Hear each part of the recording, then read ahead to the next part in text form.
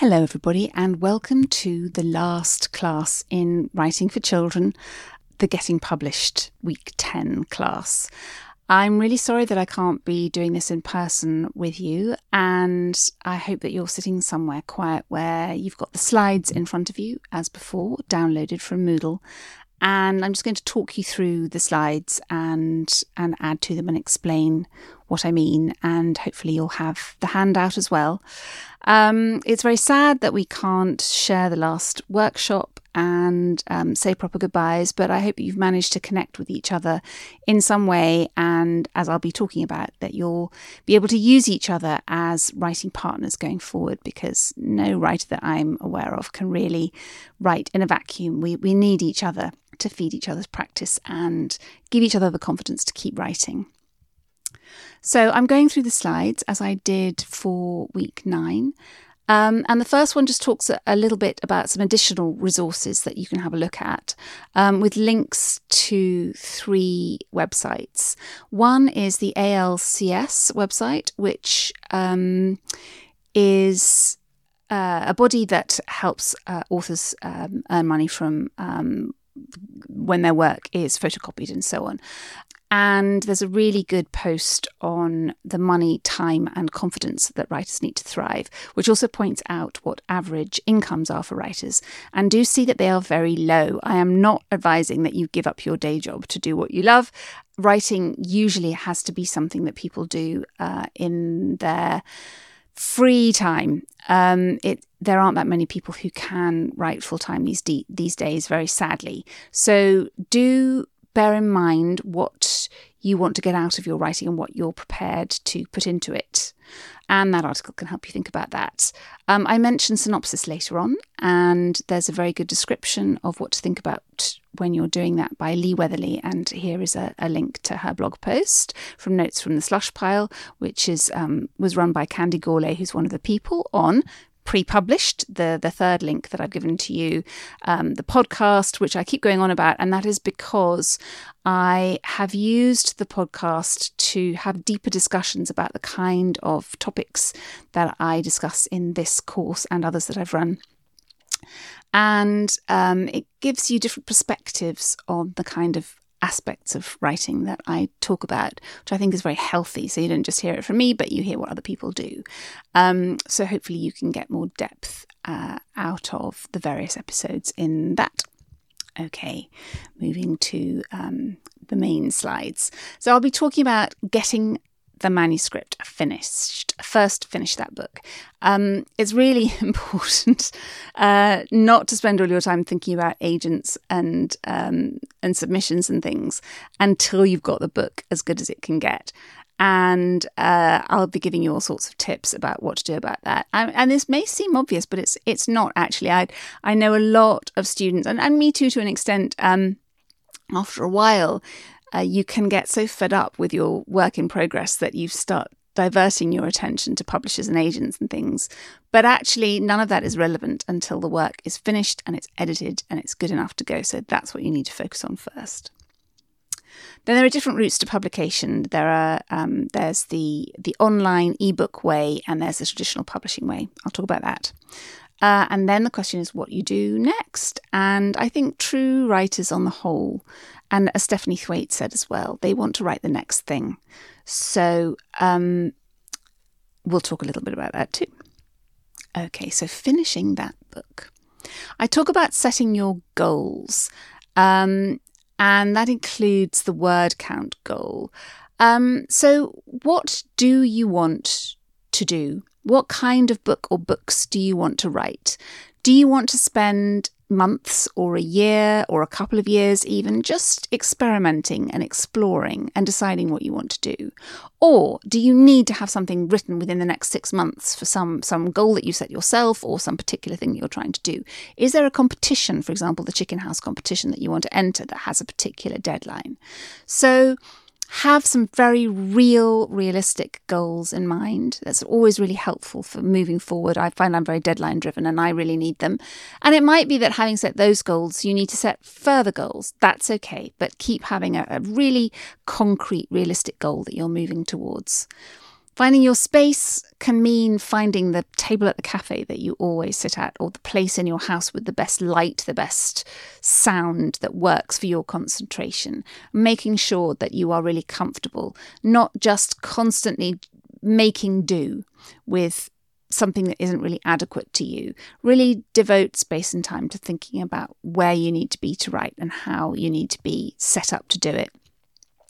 And the Goldilocks rule for the word count goal is don't tell yourself you're going to do 20 words a week, because that is simply not enough to keep your creative juices flowing. But neither tell yourself that you're going to do 10,000 words in a week. Some writers, a very few writers can. Most solid writers will have a word count, even if they're doing it full time, that is in the low thousands for a week. And, if you write 1,000 words in a week, then in a year, you've got a middle grade novel. So come up with some word count goal that will keep you writing daily or weekly. You really do need to keep it going, but that's achievable, because if you're not achieving it, you're just going to depress yourself. That's an important thing. And have that word count goal up somewhere, and ideally be able to tick it off and give yourself stickers if you achieve it. This is still what professional writers do. It's important to have it there in front of you, and maybe to have friends who know what your word count goal is, who can check with you that you've done it. I've set you a link to a YouTube video called The 7 Habits of Effective Artists. Unfortunately, the guy who created this video wanted to effectively draw very dodgy, I would say, drawings of busty women. It's very bizarre what he thinks that he needs to do with his creative life. But anyway, however, the way that he approaches getting better at what he does is great. I agree with the 7 habits. So if you need to find different ways to encourage yourself to be creative and efficient and effective, then do have a look. Now, there's the next thing says art is pointless. And this is the next slide. And I really love this, so I'm going to read it to you. It is a sculpture by Jasmine K. Uy, and it is in the University of Texas in Austin, I think, at the bottom of a flight of stairs.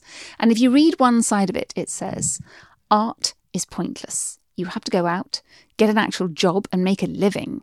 You can't just let the rest of your life be a joke, a failure. You will end up a starving artist to contribute to society instead of wasting time. You're worthless. Okay, and then if you stand at the corner of the sculpture and you read two sides of it, it says this: art is pointless without passion. You have to go out and create art. Get an actual job doing what you love. Make a living by being yourself. You can't just let other people define the rest of your life and say you will be a joke, a failure. Follow your heart. You will end up happy and free, not a starving artist. Love your art and contribute to society by inspiring people instead of wasting time letting others tell you you're worthless. You can change the world. I really love that. It's very inspirational. I would say when it says get an actual job doing what you love, I'd say do both. Get an actual job that pays the rent and another job doing what you love. Okay, going back to the slide before. Friends and writing groups, they are so important. Starting point, you. I created a group with some students from City University from City Lit that we called the Masterminds. I heard today that one of them has got a publishing contract. I'm so excited. She's got a book coming out in 2021. But they've been working for years together, meeting weekly or fortnightly to go over each other's work in very much the kind of workshop environment that we had in class. You need to find other people who you can share work with. Scooby, I've told you about on Facebook. You can have a look. Make sure that you look for Scooby BI, so the Society of Children's Book Writers and Illustrators, the British Isles part of it, or the London part. There's a London section. And you'll find many published and unpublished writers there who run conferences and meet up and share successes and failures and are very supportive. Many informal Facebook groups, WhatsApp groups, etc. If you can't find one, you can set one up. You can do things like just create a shut up and write group, which I might have mentioned, where you and some friends just agree to meet up in a cafe. It could be, well, obviously not now, but and again, now that we're all adapting, it can be an online space where you agree to meet up online at a certain time and you ignore each other and you just write for a set amount of time, and that could be hugely helpful. And another thing that is not on this slide, but I'm finding very useful at the moment, is 20 or the 25 minutes. I have an app on my phone called Forest. Just double checking this. It's in front of me here. Called Forest. And what it does is it locks down my phone for 25 minutes. And in that time, it grows a tree. And while my phone is locked down, then that means that I'm focusing on the writing. And if you just give yourself 25 minutes, that feels doable. You often find at the end of it, A, that you've achieved a lot, and B, that you just want to keep going. So I highly recommend that as a method. You can do that individually or together as a group.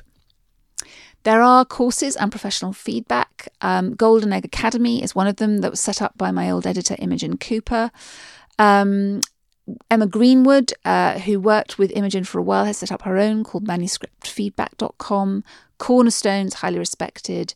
There's the Novel Writing Studio at City Uni, and Arvon, I would say, are the most highly respected people running residential courses, not just weeks, but also long weekends. And there are others too. So there are lots of ways that you can get your writing looked at by professionals, and you can also get inspired by professionals. And all you have to think about is it going to be worth the money that it costs inevitably? And that's up to you. Sometimes it will be, sometimes it won't be. There are also the masterclasses that I find I'm constantly being advertised on Facebook. I don't know about you. And they're run by people like Margaret Atwood and Neil Gaiman. And I can't imagine that they're bad. I haven't done one yet, but they're probably very good. There's also Truby. If you look at truby.com, it's not writing for children, but in terms of story and structure, Truby is a very good starting point for working out what you want to do. And Caroline Lawrence, who I did one of my podcast episodes with, absolutely swears by him. Okay, so you did all of that and you got your manuscript the way you wanted it, and you listened to my editing thing last week and you put it in a drawer and you got it out again and you've edited it again and again and you've read it aloud and it's perfect. Okay, what do you do now? Well, what you do now is you consult the Writers and Artists Yearbook. It comes out every year, and there's a Writing for Children edition of it. There wasn't when I started, but there is now. And that will list all the agents and publishers. And you can submit directly to some publishers, not all, but most publishers tend to prioritise work that they receive from agents. Having said that, if publishers find a piece of writing manuscript from the slush pile and they love it, then they love, they're very excited about that, and that's great for you too. It can be done, but it is rare. Having said that, I got my big break by getting the winning the Chicken House competition. So effectively, I was found on their competition slush pile. But on the whole, the way that most publishers get new work is through agents. And so agents are going to be the people you apply to. And so, as I say, they're all listed in the Writers and Artists Yearbook in terms of what they're interested in. And do have a look. So it might seem that there are millions of them, but, you narrow it down to people who are interested in the age range that you're writing for, and potentially even the genre that you're writing for. And by the time you've done that, then you might find that there are actually only a dozen or so, or maybe a couple of dozen, who are appropriate. And then you have a look at their websites. You see if you like the look of them. You see if you like the look of the other books that they've published.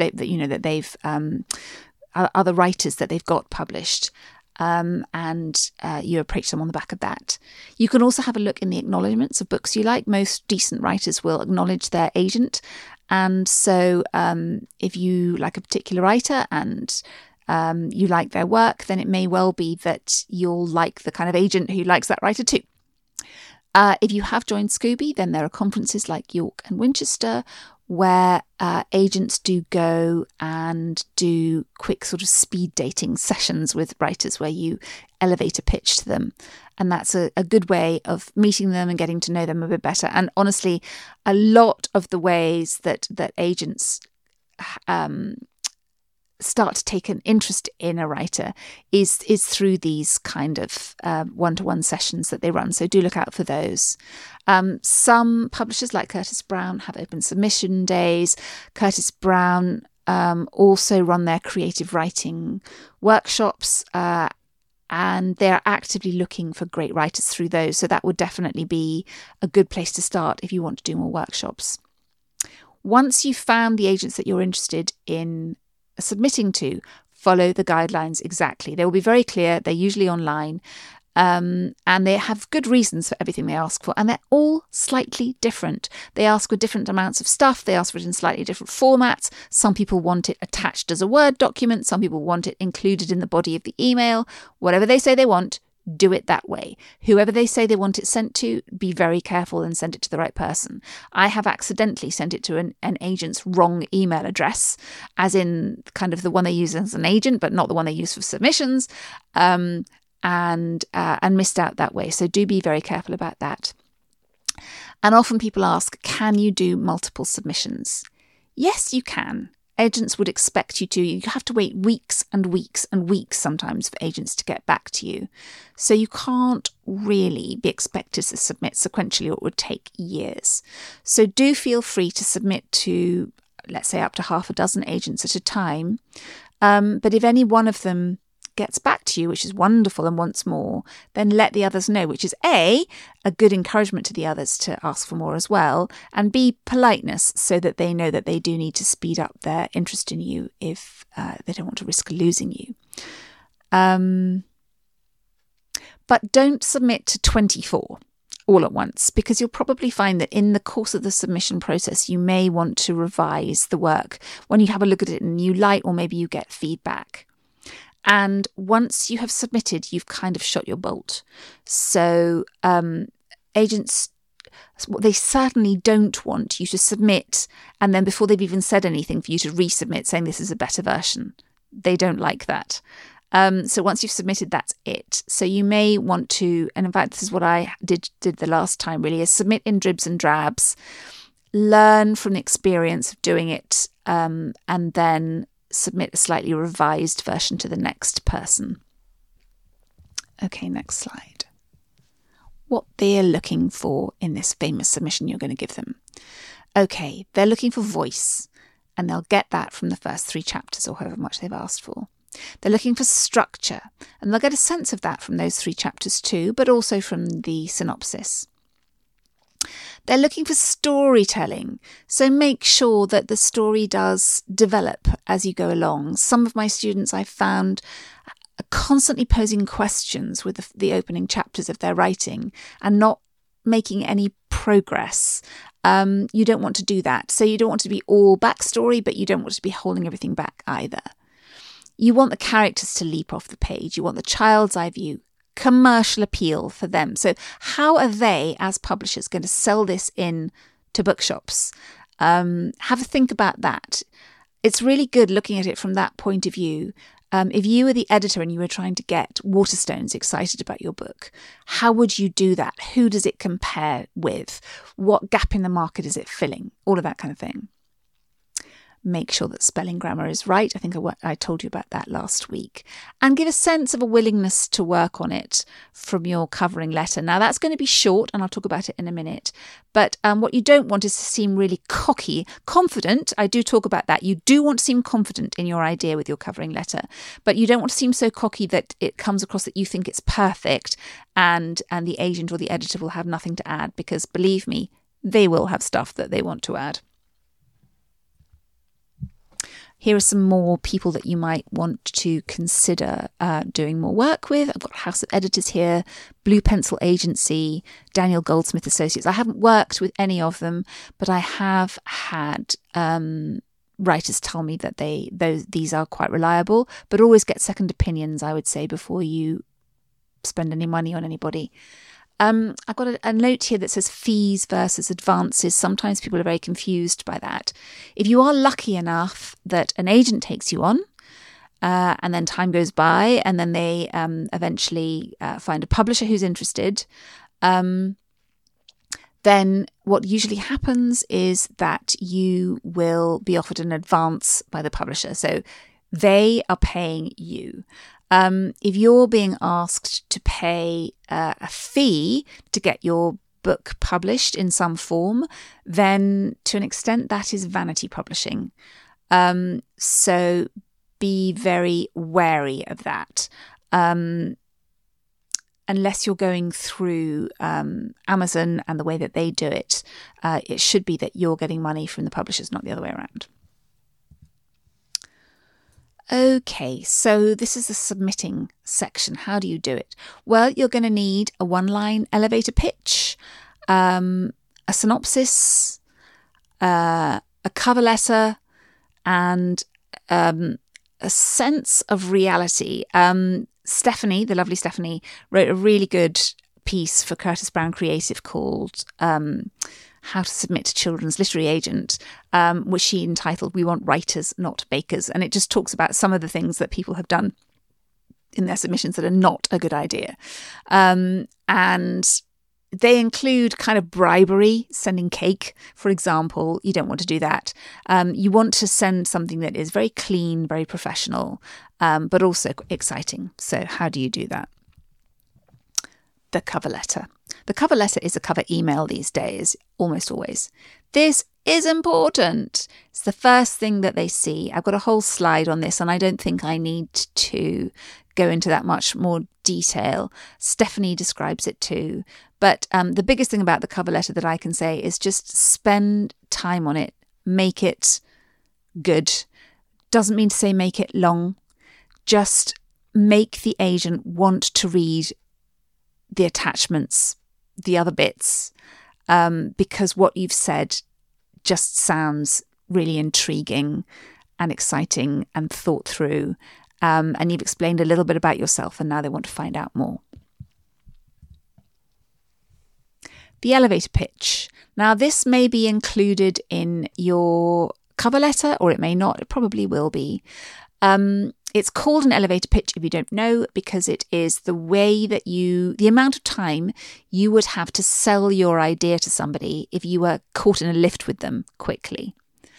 So basically, you've got 2 or 3 sentences to sum up everything about your work and why it's amazing. And the thing I would say with elevator pitches is bear in mind who you're pitching to and what they might be interested in, and see if you can somehow fit what you're saying to what they already know. So the elevator pitch for my book was extremely short for my last series. It was What If the Queen Solved Crimes? I mean, I was lucky with this one in a way, is that people know the Queen and people know detective fiction. So it was quite easy to come up with something that they could easily relate to and get their heads around. It's rare that you have something that you're describing that they can so easily relate to. So it's good to think that the first half of your pitch, you've really thought about them and what they know and what they don't know and what they're interested in and what they're not interested in, and how you can adapt your idea to something that will intrigue that person. And then the second half is what's unique about your idea. So, for example, if you're writing about a refugee, and then you've got this really intriguing, complicated plot, your elevator pitch might start with the refugee crisis, and perhaps something that's been in the news recently that will engage their interest, and then the second half of your pitch will be what you've done that is particularly different and unique in that field. And in your submission, you'll be asked for a synopsis. Again, the slide kind of covers this. Synopsis should be quite short, and it should explain describe the arc of the whole story, just the main points of it. And really, it's just to show that you know how to structure a story, which hopefully after this course you do. I like to think about it in 3 acts. And it applies, as always, just as much to a picture book as to a young adult novel. And yes, you do need to give a sense of what sort of ending it is, even if you don't give it away completely. But the synopsis is not the same as a blurb. So it's not all about, oh, intrigue, I'm not going to tell you what happens. No, I am going to tell you what happens because you want to know that I can structure a story properly. So this is how the structure works. Okay, a couple of classes ago, Holly Tonks came. She was my old editor at Tate Publishing. She's since moved on. And she talked about what an editor is thinking about when looking at a submission. So this is what's come from an agent or potentially come from you. And I think it's very useful to know where this goes and what editors are thinking. So here we go. The first thing they're looking at is it a well-constructed proposal?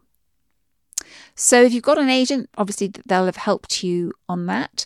But already, an editor is a busy person. They're going to have to sell your idea, your manuscript to the people within their own large, probably, company.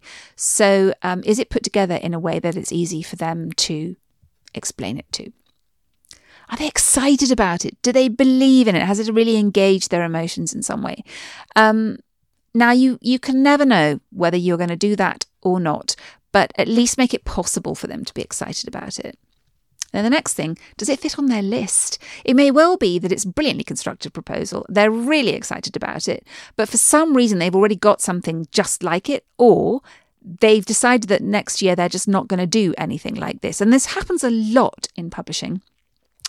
So, with my series that I've now sold to, I don't know how many countries it is, it didn't work for lots of people, lots of agents and lots of publishers for these kind of reasons. It didn't work for them. It did work for other people. So don't be disheartened if somebody says that. If you get to the stage where they say it doesn't fit on my list, you've already almost won the lottery because you've got somebody in publishing who does believe in what you're doing. And is sad that, it just doesn't fit for them. But that really means it might very well work for somebody else. The next one, is there a readership?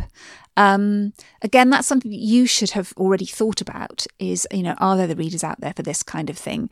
And if there are, but it's hard to, it's not obvious who they are, then perhaps in your cover letter, you might want to convince whoever you're writing to that the readership is out there. And then the next thing is, will it make money?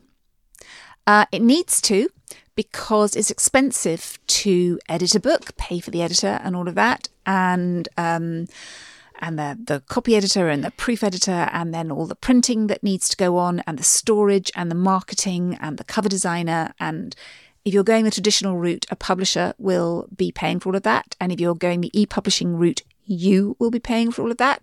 And you want to make that money back. So how are you going to do that? Will it make money? And they have to be very hard-nosed and commercial about that. Holly kindly shared this, which is probably from Nielsen, which is the children's books that made the most money in 2018, I think, not all of which were actually published in 2018. As you'll see, there are a lot of picture books on here, a lot of old books on here. And it takes a long time for writing to sort of penetrate up to the top of this scale. A long time, or a viral video, which is why Wonky Donkey is at the top, and we talked about Wonky Donkey. And as of the end of 2018, I guess, it had made over £1 million, which is quite impressive. So, you've written your book. You've submitted it to agents. You've got some interest, but let's say you haven't actually got an editor to say, yes, this is for me. Well, this may not be the book. And if you're a writer, that's not the end of the world. Now, for J.K. Rowling, the first agent that she wrote to, Christopher Little, took her on. But it was only the 12th or 13th or 14th publisher, Barry Cunningham, who thought Harry Potter was the one for him. But it was her first book. Mallory Blackman had written many books and had had over 80 rejections by the time. She became a published author, and of course now Noughts and Crosses is on TV, on primetime TV, and she's been the Poet Laureate, so it's worked out for her eventually, but she went at it for years. My first book, which I think I might have mentioned, was called The Body of a Dancer. I absolutely loved writing it. It took just a few weeks one summer. It just poured out of me. I really, really enjoyed the process. It has never been published, and nor was the one after it, and nor was the one after it, and nor was the one after it, and nor was the screenplay after that. Do you want to publish this story, or do you want to get published? I wanted to get published, and I kept on going until I did. Now, self-publishing is an option. And if this was a writing for adults course, I would say absolutely seriously consider it. It is the tipping point that we're reaching right now, where indie publishing, as it's so often known, is a very respectable, profitable, useful way of going. It requires a vast amount of your time in marketing. It really, really does. It's something you have to go at like a professional. But it can be very rewarding. But I have yet to hear of more than 2 or 3 people who've made a success of it as children's writers. One of them is Karen Inglis, whose book, which I have here somewhere, that's not called, is it called The Secret Garden? I think so. If you look up Karen Inglis on Amazon, you'll see it. It's always astonishingly high up in the charts. Now, Karen, I think, makes a lot of her money out of teaching people how to self-publish rather than the actual books themselves. I've read the book. It's perfectly nice. There is nothing special about it. I think Karen's genius is in her marketing rather than her writing skills. And if that's the route you wanted to go down, then fine. But most children still read and share books on paper. Most adults who buy books for children want to buy them on paper. They may well get Kindle to sort of back them up, and it changes a little bit as they get older, but not as much as you'd think. You might expect, 13, 14-year-olds to be buying young adult books largely on Kindle. They are reading on Kindle and on their phones and stuff, but the vast majority of children's books as of now are still being sold in paper format. And for that reason, you really want to go down a traditional publishing route if you possibly can, because paper books need to be stored. They need to be physically printed, and that is a very complicated way of doing things unless you have a publisher to do it for you. And if you're publishing paper books, bookshops, it's changing a little bit, not very much, but bookshops tend not to want to stock them unless you're going through a traditional publisher or you are a local author perhaps who has some extra sort of feature to you that means they might be able to shift copies. So I would suggest that, yes, you still do pursue the publishing route. This may well change. It's a constantly shifting set of goalposts, and as I say, self-publishing is getting better, getting more respected, finding new ways of reaching readers. But yeah, still not there for children's books yet. No workshop. Okay, so that's all the big stuff, I think. I've just got a few last slides to go through. Just checking the time here. Okay, so the writing process, 3 tips to think about while you're finishing that book. So there are 2 different ways that you can write, and I've tried both. One is writing in extracts. So writing scenes as they come to you and when they're very vivid in your mind, and then writing around those extracts. And I've tried that. Or linear writing, where you start at chapter 1 and you work your way through to the end. I'm doing a little bit of both with the book I'm writing now, but it's mostly linear. And what I found is if I write extracts, it's okay, but when I come to fit them into the story, I have to almost rewrite them line by line so that they fit with themes that have emerged in the writing process. and a vocabulary that has been used and ways that characters express themselves. So I've found that for me, linear writing is the most reliable way.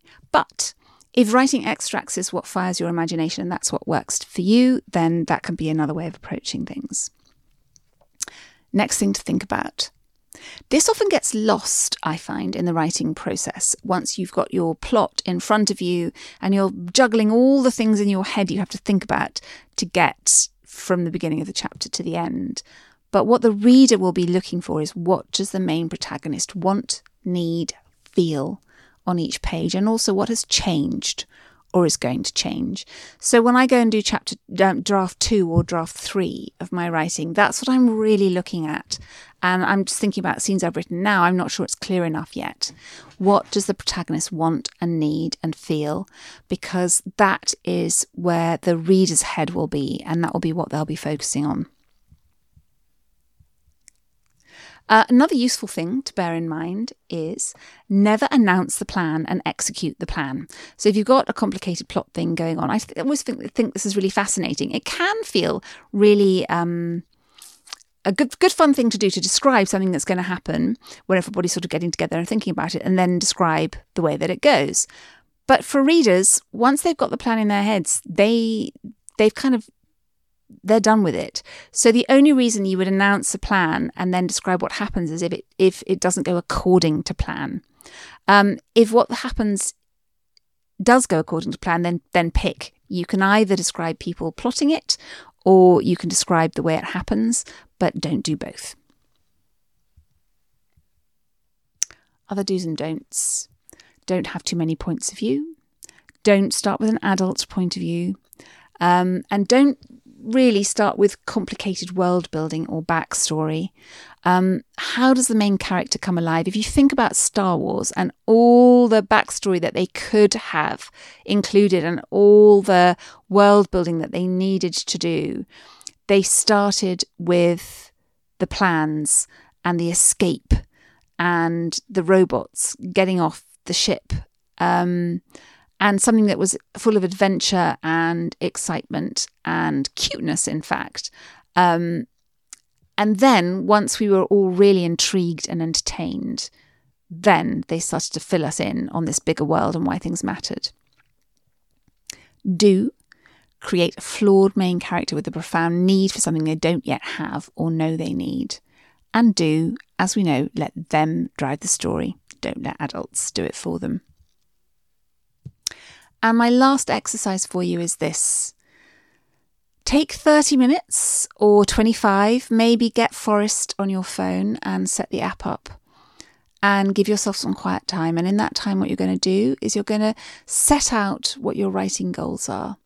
Now, this is not going to be writing so much as, several sheets of paper and plotting and planning things out, and whatever way works for you, spider maps or bullet points or doodles, whatever it might be. So you're going to set out your writing goals, set out how you see yourself as a writer, and a couple of sentences about you that you might want to submit to an agent one day. And then if you are working on a particular work in progress, or 2 or 3 at the moment, then what would be one-line pitches for them? So have a look at those things, and then if you have time within your 30 minutes or maybe at the end of it, see if you can condense that into a physical page that you've got in a notebook somewhere or in a file somewhere, and keep that so that you can come back to it and you can remind yourself of what it is that you want to do.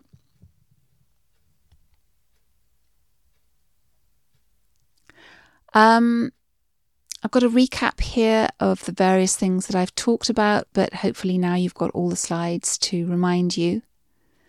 I would love it if you can send me any feedback about the course, and when I send you the link for this, I will also include a feedback form if I remember. But either way, do get back to me and let me know about things that have worked well this time and things that have worked less well, because I do adapt the course each time based on the feedback that I get. It's very useful stuff.